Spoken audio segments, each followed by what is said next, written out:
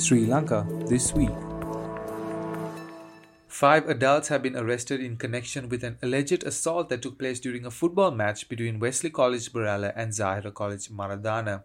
The assault occurred at Kure Park Stadium in Wellawata.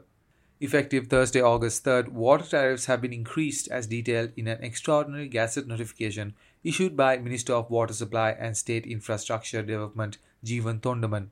The new water tariff structure includes varying monthly service charges based on usage levels for different types of consumers. India and Sri Lanka are poised to commence technical discussions concerning the potential establishment of a multi-product petroleum pipeline connecting the two South Asian countries. The project was initially unveiled during President Ranil Wickremesinghe's visit to India in July. Sri Lanka is currently grappling with a shortage of insulin, a critical medication for numerous patients treated in government hospitals.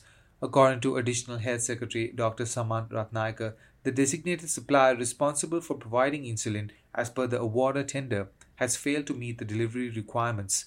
In response to this shortfall, the Health Minister is actively pursuing alternatives to secure the necessary insulin supply. Political party leaders in Sri Lanka have been instructed to submit their proposals and suggestions regarding the 13th Amendment to the Constitution by the 15th of August. This directive follows an agreement made during an all-party conference convened by the President on the 26th of July.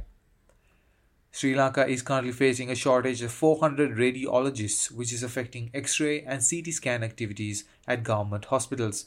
According to the chairman of the Government Radiological Technologists Association, Chanaka Dharma Vikrama, the shortage has led to difficulties in operating the imaging devices even after repairs. Over 5,200 university teachers in Sri Lanka have resigned from their positions, according to the Federation of University Teachers Association (FUTA). This information was brought to light through a survey conducted by FUTA. In response to this situation, Minister of State for Higher Education Suren Raghavan expressed his readiness to address the matter. Renowned cricket legend Sachin Tendulkar visited Sri Lanka in his capacity as the UNICEF South Asia Regional Goodwill Ambassador. During his visit, Tendulkar engaged with UNICEF programs in the Sabaragamuwa province. He interacted with children and parents affected by both the COVID-19 pandemic and the economic crisis of 2022. As a result of the ongoing dry weather conditions in the country, a total of 93,171 individuals have been adversely affected, according to the Disaster Management Centre. The weather conditions have taken a toll on 7 districts in Sri Lanka, namely Ratnapura, Trincomalee, Puttalam, Kurunegala, Jaffna, Mannar and Badulla.